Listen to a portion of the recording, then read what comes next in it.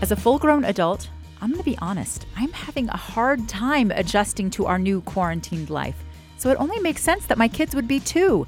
Here to share tips for recognizing, managing, and addressing the stress and anxiety that we are all dealing with is psychologist and best-selling author Dr. Lisa Damour.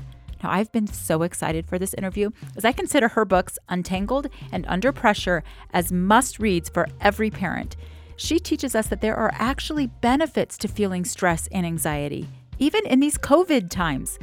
I just know that you are going to love Dr. Damour and the practical advice and encouragement that she gives. Are you looking for real-life, tried-and-true tips and tricks to help with all the nitty-gritty stuff of mom life? Well, this podcast is for you. Welcome to the Mom Force.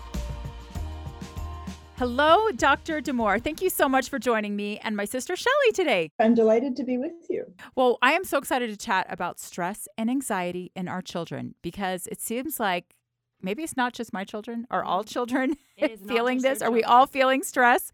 Can you just tell us real fast, where are you calling from? I live in Shaker Heights, Ohio, and that's where I am right now. Ohio. Okay. What are the governor's orders there as far as sheltering in place? That we are to do it. Our governor has been very proactive. I think put us on shelter in place earlier than most states, which has been a reassuring thing in the context of current conditions. Yes. We've been following very closely our governor here in Utah. There's a stay home, stay safe directive, and we are also following that very carefully. But it seems to be different state by state. Here in Utah, you're supposed to limit your groups, social gatherings to 10 or less. And even in Florida, they were doing just county by county until yesterday because I think that everybody's just assessing the situation individually, which I feel like is good, but I like to err on the side of the safe caution. Side. Yes. So, well, with this new crazy world that we find ourselves living in, there are lots of mixed emotions. And I am so excited to be talking to you specifically about this now, but we've had this interview planned for months, and I am a huge fan of your books. Oh, thank you. And I have so many questions about the books, but first tell us a little bit about yourself and your background and your family. Sure. So I'm a clinical psychologist. I have in some ways, very traditional training, and I thought I was going to have a much more traditional career. After I got my PhD in psychology, I was teaching at the university level and writing academic work and practicing in a small private practice. And then slowly sort of drifted into working for broad audiences while still maintaining actually much of the traditional pieces I've done. So I would say over about the last 7 or 8 years, my career has shifted quite dramatically toward writing 2 books for parents. And even though my books are targeted towards parents of girls, I hear all the time that 80% of what I write applies to boys as well. And I write the monthly adolescence column for the New York Times, and I work as a regular contributor to CBS News. So I really hope that I am able to bring the best of what we know on the most sort of academic and clinical sides of psychology to a wide audience. So that seems to have been where I've landed of late, and I feel really, really fortunate to do it. I am the mother of 2 daughters. My husband and I have a 16-year-old daughter and a 9-year-old daughter. I feel really, really fortunate. That's awesome. I really, really love your column in the New York Times, especially these last couple of articles about the quarantine times, the quarantinagers. You've coined a new term. It was funny because my editor was like, well, do you want to run it today or tomorrow? I was like, run it today. We have to get that headline. I was like, if we don't get it, someone's going to get it tomorrow. Like, get it now. Oh, it was so good. And I want to talk more specifically about how this quarantine has affected our families. But I have to say, I love teenagers. I have a house full of them. I actually have 7 kids. Right now I have 5 because 2 of my college kids have come home. But I love teenagers so much. Shelly here, she has 5 kids, and her oldest is she's 12, right? She's 12. So I was so happy to hear that you have a 9-year-old because you have like real life experience with your own children and your professional experience. But I have a 12-year-old and a 9-year-old daughter and then 3 little boys. But even just reading the articles that I found online, also the Quarantinager was hilarious. I sent those to my sister-in-laws who all have several teenagers who have been in lockdown in California for weeks now. And it was like reprieve for them to see that they're not alone, that we're all in this together. I feel like I was, well equipped with my 12-year-old But yeah, I don't have the teenagers at home. And I have a 16-year-old daughter too, so I get to really enjoy, these two very different developmental phases, and it's a lot of fun. Well, in your books, you talk about how some stress and anxiety is actually good for our kids. And I'd love to start with you sharing what you mean by that and why that is. So this is probably why I felt compelled to write the most recent book, which is Under Pressure, Confronting the Epidemic of Stress and Anxiety in Girls, is that we are seeing a rise in stress and anxiety in young people. But what I've also observed is that there's also been a growing misunderstanding about stress and anxiety. So not all stress and anxiety is okay or good, but a lot of what our kids experience is just normal and expectable. So to take them one at a time, stress occurs anytime we're adapting to new circumstances. It's just part of being human to feel stressed as we, start a new grade level or take on a new job or welcome a baby into the house. Like anytime things change, we experience that as stressful. This is a particularly interesting point at this moment under COVID-19 pandemic conditions, because so much of the stress that people are experiencing is just adapting to a new way of doing everything all at once. And I think that's a point we can't underline enough. But stress is a normal and healthy function. It's part of being human, and it happens when we grow. And that was something I really wanted to make sure we were articulating for ourselves and our children, because there can in the culture be this sense that stress is somehow bad, or you want to minimize it all the time or avoid it, or you don't want to see a kid stressed out. And that's not really true. There's a limit to how much stress is good for kids, or anyone really. We don't like chronic stress, and we don't like trauma. But short of that, stress is sort of a done deal, and it actually lends to growth. It builds durability. We can welcome it. What's an example of chronic stress? So chronic stress are things like living in conditions of poverty, is a chronic stress condition. I don't worry much, but I do worry that the COVID-19 stuff is going to turn into chronic stress for some people, being cooped up in their homes, not being able to go out, missing, their normal supports. All of the fears surrounded about like just getting sick, right? I feel like I've been talking to friends. Future. Yeah. Everything in the future is uncertain right now. Yeah. There's so much fear. Yeah. So we also see chronic stress sometimes in kids of privilege who have enormous opportunities available to them, but also tremendous demands. Kids who are taking 4 APs and doing a sport and seriously engaged with some lab somewhere that they're doing experiments in.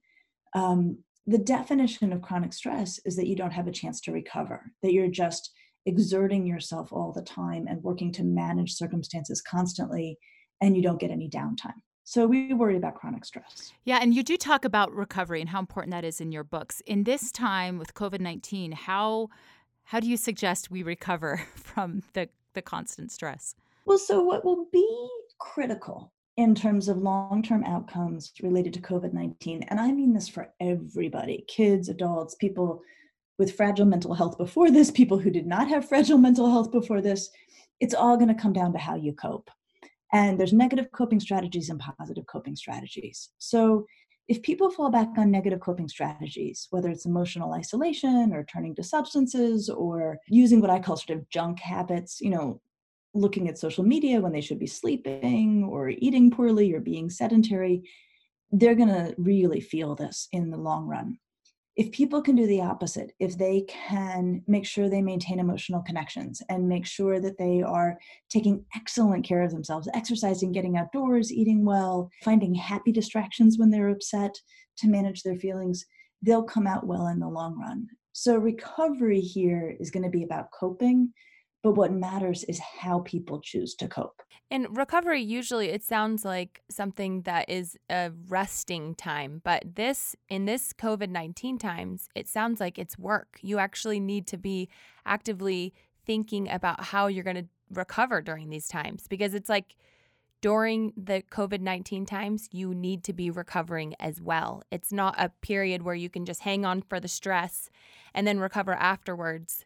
So that's what's kind of just spoke to me just then, was that like I need to be actively recovering through this time and not just like a hold on for dear life until it's over, because that's usually how I deal with stress, and then I end up with shingles or anaphylactic shock or something. No joke. But it's a work in progress. That's how we're going to be able to recover. Active recovery. That's part of a workout. You can't just stop working out. You have to have this active recovery. That's true. Yep. That's a good point. That just hit home with me. See, I need you in my life, Lisa. In the end, do you think we would be able to look back at this time in life and say, you know what, that was really good for us. It was really good for our kids to go through that. Because right now, my 16-year-old daughter is freaking out that she's missing prom and like all of the end of the year activities and all the uncertainty around her AP tests and just the musical that she was going to audition for. I mean, there's a lot of heartbreak, and she feels like the world has just completely come to an end for her. And I keep telling her, no, this is like, we're going to grow from this. We're going to be stronger. Is that true? Am I giving false hope? Well, no, not at all. In fact, what you're telling her is very much borne out in the research, that when people weather very difficult life circumstances, and this would be one, and they're able to get through them relatively unscathed, what we see is that they are more resilient in the face of new difficulties. So that kind of what doesn't kill you makes you stronger is in fact true and well borne out by the research. So that doesn't minimize how, awful it feels to have, these kind of once in a lifetime experiences taken away. And I don't want to minimize that with teenagers. But what a crisis does is that it adjusts your yardstick for what you consider to be a crisis in the future. And so things will not feel so bad when they don't go well after this, because they won't be as bad as this was. Yes. And that's actually why we like stress. I mean, when I say psychologists are good with stress, when I say it builds growth-giving, qualities and durability, that's exactly what I'm talking about. Yeah. And we should also talk about anxiety, because anxiety's got real upsides too. Yeah. Like what? Tell me. Yeah, tell us. Okay, so just like stress is a normal and healthy function in the eyes of psychologists, so is anxiety.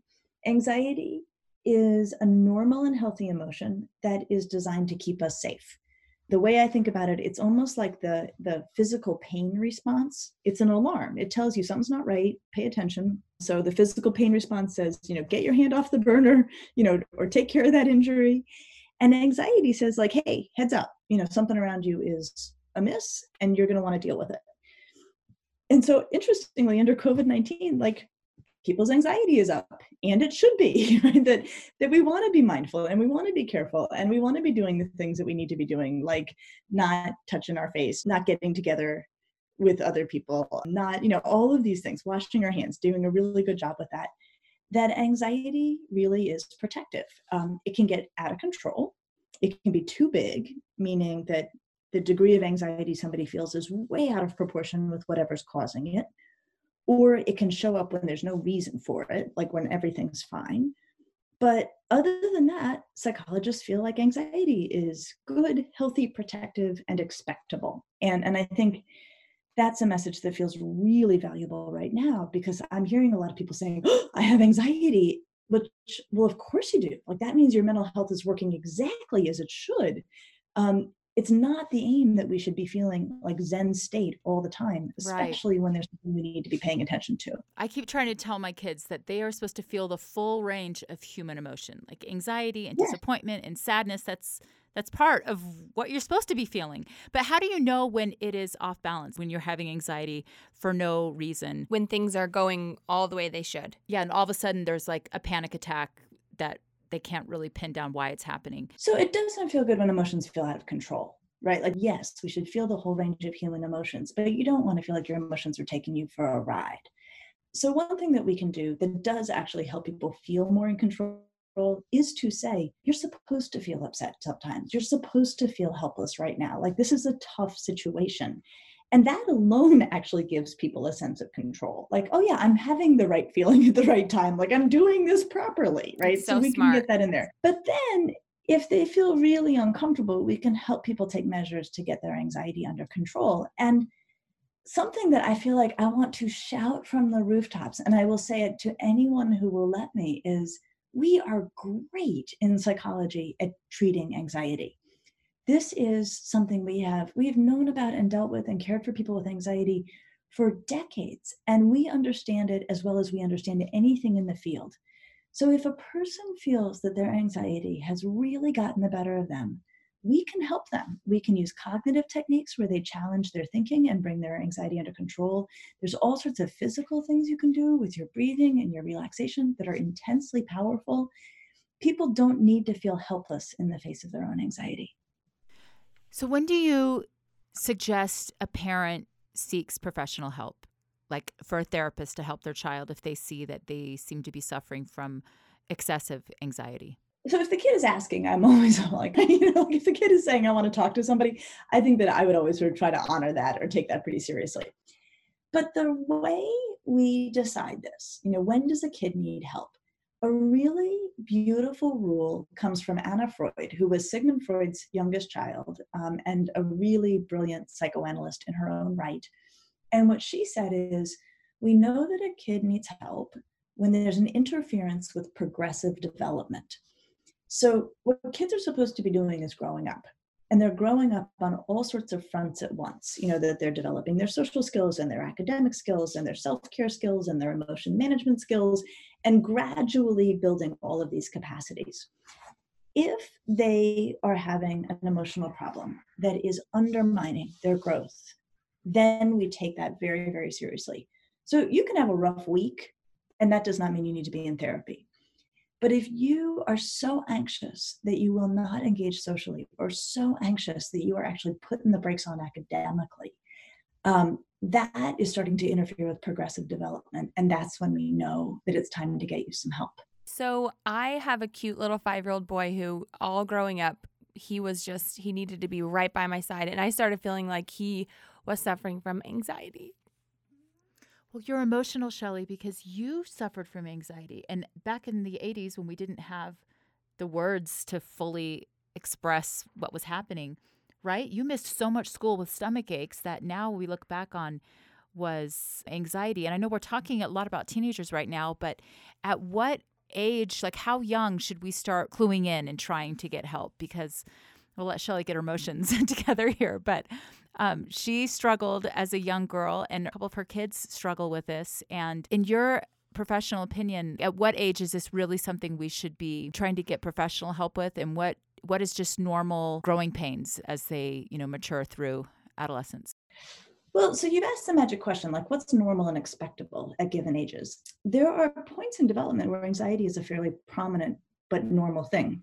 So for example, if we think about 6-year-olds as a group are a pretty brittle bunch. They are very rule oriented. They get very anxious when something is wrong. They get very upset if they spill the milk. They get very upset if you don't put your seatbelt on quickly.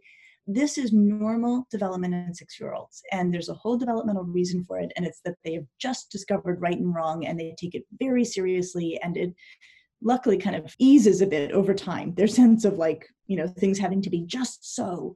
But it is a totally developmentally normal thing to see a pretty anxious 6-year-old. And there are developmentally appropriate things that parents can do at home to help to tame that anxiety. My favorite thing to say to 6-year-old is like, okay, so mistakes come in 3 sizes: small, medium, and large, and the size of the mistake tells you how upset you need to be and how much work it takes to fix it. And that kind of thing really helps 6-year-olds to start to have a more modulated response when things don't go the way they want them to go. So the challenge is to have a good sense of what's expectable at any given age. And so that, fairly high level of anxiety is very expectable in 6-year-olds, but it's helpful as a parent if you've done some reading that makes sure that you know that and gives you some strategies for dealing with it at home. In part because there has been such a shift in the culture to talking about all anxiety as though it is pathological, and a shift away from some of the parent education that I think used to be more widely available about the kind of what to expect at various ages. But the bottom line is development is not a smooth and easy process under any conditions. Like development has a lot of bumps and a lot of mess in it. And so then the challenge always is to try to figure out how much of this is normal and expectable bumps and how much of this is something that's actually halting development and, grounds for concern. So accepting that throughout their development, it's normal to have anxiety. And I love how you said that. Is this a big, little, or what did you say? Small, medium, and large mistakes. Yes, smart. I love that framework. And I'm wondering if there are any other common mistakes that parents make. I know we had one question on our Mom Force Facebook group from Julie. Julie says, mothers of older kids with anxiety, when fear of an event or situation makes your child near paralyzed, do you make them do it anyway? We walk this fine line between making our child do it so that they will feel braver and realize that they can do hard things, and then realizing that it is truly causing near panic and usually makes things worse every time. So maybe we should back off. When do you push and when do you just let it go? I think that's such a great question. I would love your answer on that. Sure. So let's start with one of the best established principles in all of psychology, which is that avoidance feeds anxiety. Yeah. So we have to be very, very careful of letting kids off the hook for things they're frightened of. Because what will happen is that the next time that thing comes around, they will actually be more frightened of it than they were before and more inclined to avoid it. And the reason for that is when you avoid, you actually get immediate relief. You feel much better when you decide you're not going to do something that you were frightened of doing. Yeah, and especially when a parent swoops in to take that away, then they rely on the parent to make them feel better. So the next time that thing comes around, they're looking at the parent like, are you going to get me out of it again? Because that was great last time, right? So it's a bit of a setup. But what is true, though, is it's very hard to insist that some, panicking child do it anyway. Like cruelty doesn't really have a place in this. But what we can say to kids is, what can you do? Okay, so maybe you can't, perform your solo at the concert. Can we get you to the concert? Can you come and we'll go talk to your choir teacher? Can you perform the solo one day when no one else is there and we hear you and you get used to the idea of it and then you go back to the concert? So what opens up is a set of negotiations between like the ultimate thing you want the child to do, their refusal to do any of it, and finding some midpoint that moves them toward what it is they're expected to do. So can you go to the party for 20 minutes, right? Can you hang out? Even you don't even have to talk to anybody, you just have to be there for 20 minutes. And maybe you'll see someone there you want to talk to. That is a better position for a parent to hold than to say, wow, these parties make you super anxious, you don't need to go. Because next time a party comes around, you're going to have the same problem, but it's actually going to be more intense. Yeah. And then they can feel like they have a little win, just the baby steps, right? Baby step them there. And, we have a very technical term. We call it graduated exposure, right? You slowly move toward the thing. And the thing that's really critical in this, and this is where people can get hung up sometimes, you don't have to be comfortable to do something. The question is not, okay, you let us know when you feel ready. You let us know when this is going to feel okay. The question is, you let us know when you can bear this, right? Not enjoy it, but like handle it. And you let us know how much you can handle while probably still being quite uncomfortable. But that's actually how you sort of move the ball on these things, is you accept that there may be a pretty high degree of discomfort, but that does not mean the person cannot do the thing.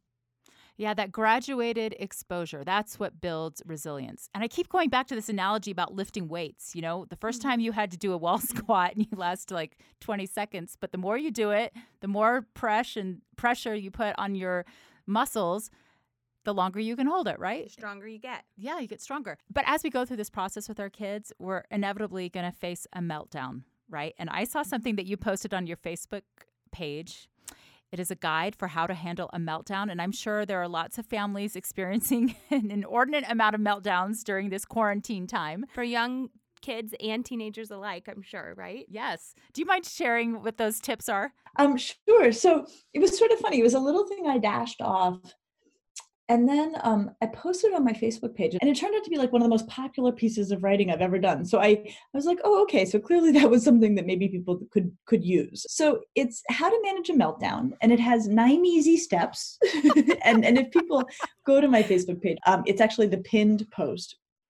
And what it says there, so the most important instruction is pause between each step to see if it worked. If not, move forward to the next step. So you don't necessarily need 9 steps. You might be able to nip in the bud. Probably do it in 3. Okay, good. But if this is an epic meltdown with a very strong-willed teenager, you may need the full 9 nice steps. Too. You have 9 different ways. You may need to go all the way. So the first thing you do is you listen without interrupting. And this is enormously hard for adults to do. Yes, it is. But often kids just need to vent and just unload it all. Honestly, that's what I need too. I just need to vent too. Actually, this applies to adults too. And then the second, if you are still going, is you offer sincere empathy. You say, oh man, that stinks, or I'm so sorry that happened. And then you stop. And you'll usually be done. If you're still going, you could validate distress. You could say, you know what, you have every right to feel helpless right now, or every right to be upset right now. That just to say, like, you're having the right feeling at the right time. And that often does it. If you're still going, we're on step 4, you can support coping. You say, okay, well, is there anything I can do that won't make this worse? Or do you want some tea? Or do you want to play with the dog? Something like, what's a positive way for you to feel better right now? Step 5, if you're still going, is to express non-dismissive confidence. So this is where we say, you know what, this is tough, but you are too. You've gotten through stuff like this before. I know you'll get through it. 6, if you're still going, and really you won't be. I mean, really, usually, if you've done the first 5 steps earnestly, you will not need to keep going. But if you do, you can offer to help problem solve. And this is where we blow it. Usually we just start with throwing solutions at kids. Mm-hmm. And this is also where people annoy us, right? Like they just start throwing solutions at us. So you can say, do you want my help trying to solve this? If they say yes, then what you want to do is you want to divide the problem into 2 categories, things we can do something about and things we can't do anything about. And then step 8 is that you brainstorm solutions to the things that you can do something about. And step 9 is you help them come to terms with and accept the things they cannot change, which there's always going to be some of that. Yes. Especially right now. Especially, yes, very much. Yeah, because my teenage daughters cannot understand why they cannot be with their friends. Like, it just doesn't make sense. Like, I'm not going to die from the coronavirus, and eventually I'm going to get it. It just doesn't make sense. And, I'm done trying to explain to them the science behind it. I just feel like, well, I know it doesn't make sense, but this is just the way it is. And I absolutely loved in your quarantinagers that you talked about love and empathy through this whole thing with your teenagers, because so much of it is just validating the kids, how they're feeling and how they wish they could be with their friends. And this is something that you can't do because your mom has decided this. That was another thing you said in there that I absolutely loved, is like you can blame it on your parents that you can't actually get together with your friends. It's just, it's so good to see that there's tools out there, that there's literature out there. It's so accessible for all of us to pick the brains and be able to get inside the brains of people like you. And I feel so grateful that I've been introduced to you. I feel like I've had a therapy session today. I've cried. I've laughed. Well, you're lucky. I've hugged my sisters. You're lucky that you found this work as you're just embarking on the teenage years, because, Lisa, I found your books as I was, just in the messy middle of it all. And I wish that I could have gone back and done some things differently. But you know what? It's never too late to be a better parent. You can always ask for forgiveness and do a do-over. And there's also a beautiful quote. There's a psychoanalyst named Donald Winnicott from a long time ago. And he said, what we need to be is good enough parents. Just good enough. Yes.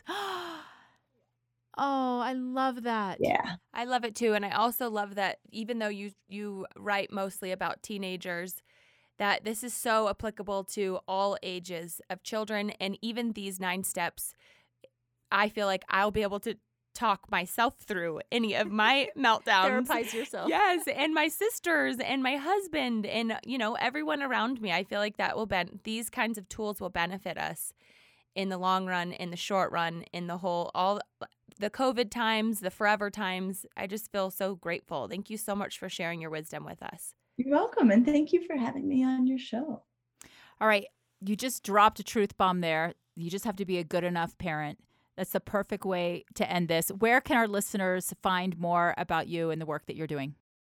Sure. So my website, Dr. Lisa Damour, DrLisaDamour, is where I put all of my articles and updates about my books and all of my press stuff. So there's lots of resources there. Perfect. Well, thank you so much for being with us, and good luck Thank you. with your family through this exciting and challenging time. And keep up the good work and putting out all these good things that we're all able to partake of. Thank you so much, Lisa. You're welcome. Thank you so much. Okay, bye-bye. Bye. Thank you so much for being here with us. If you like what you hear, be sure to subscribe and let us know what you think. Also, check out the show notes for links to the things we talked about, and you can find a special Chatbooks discount code. All right, we'll see you next week.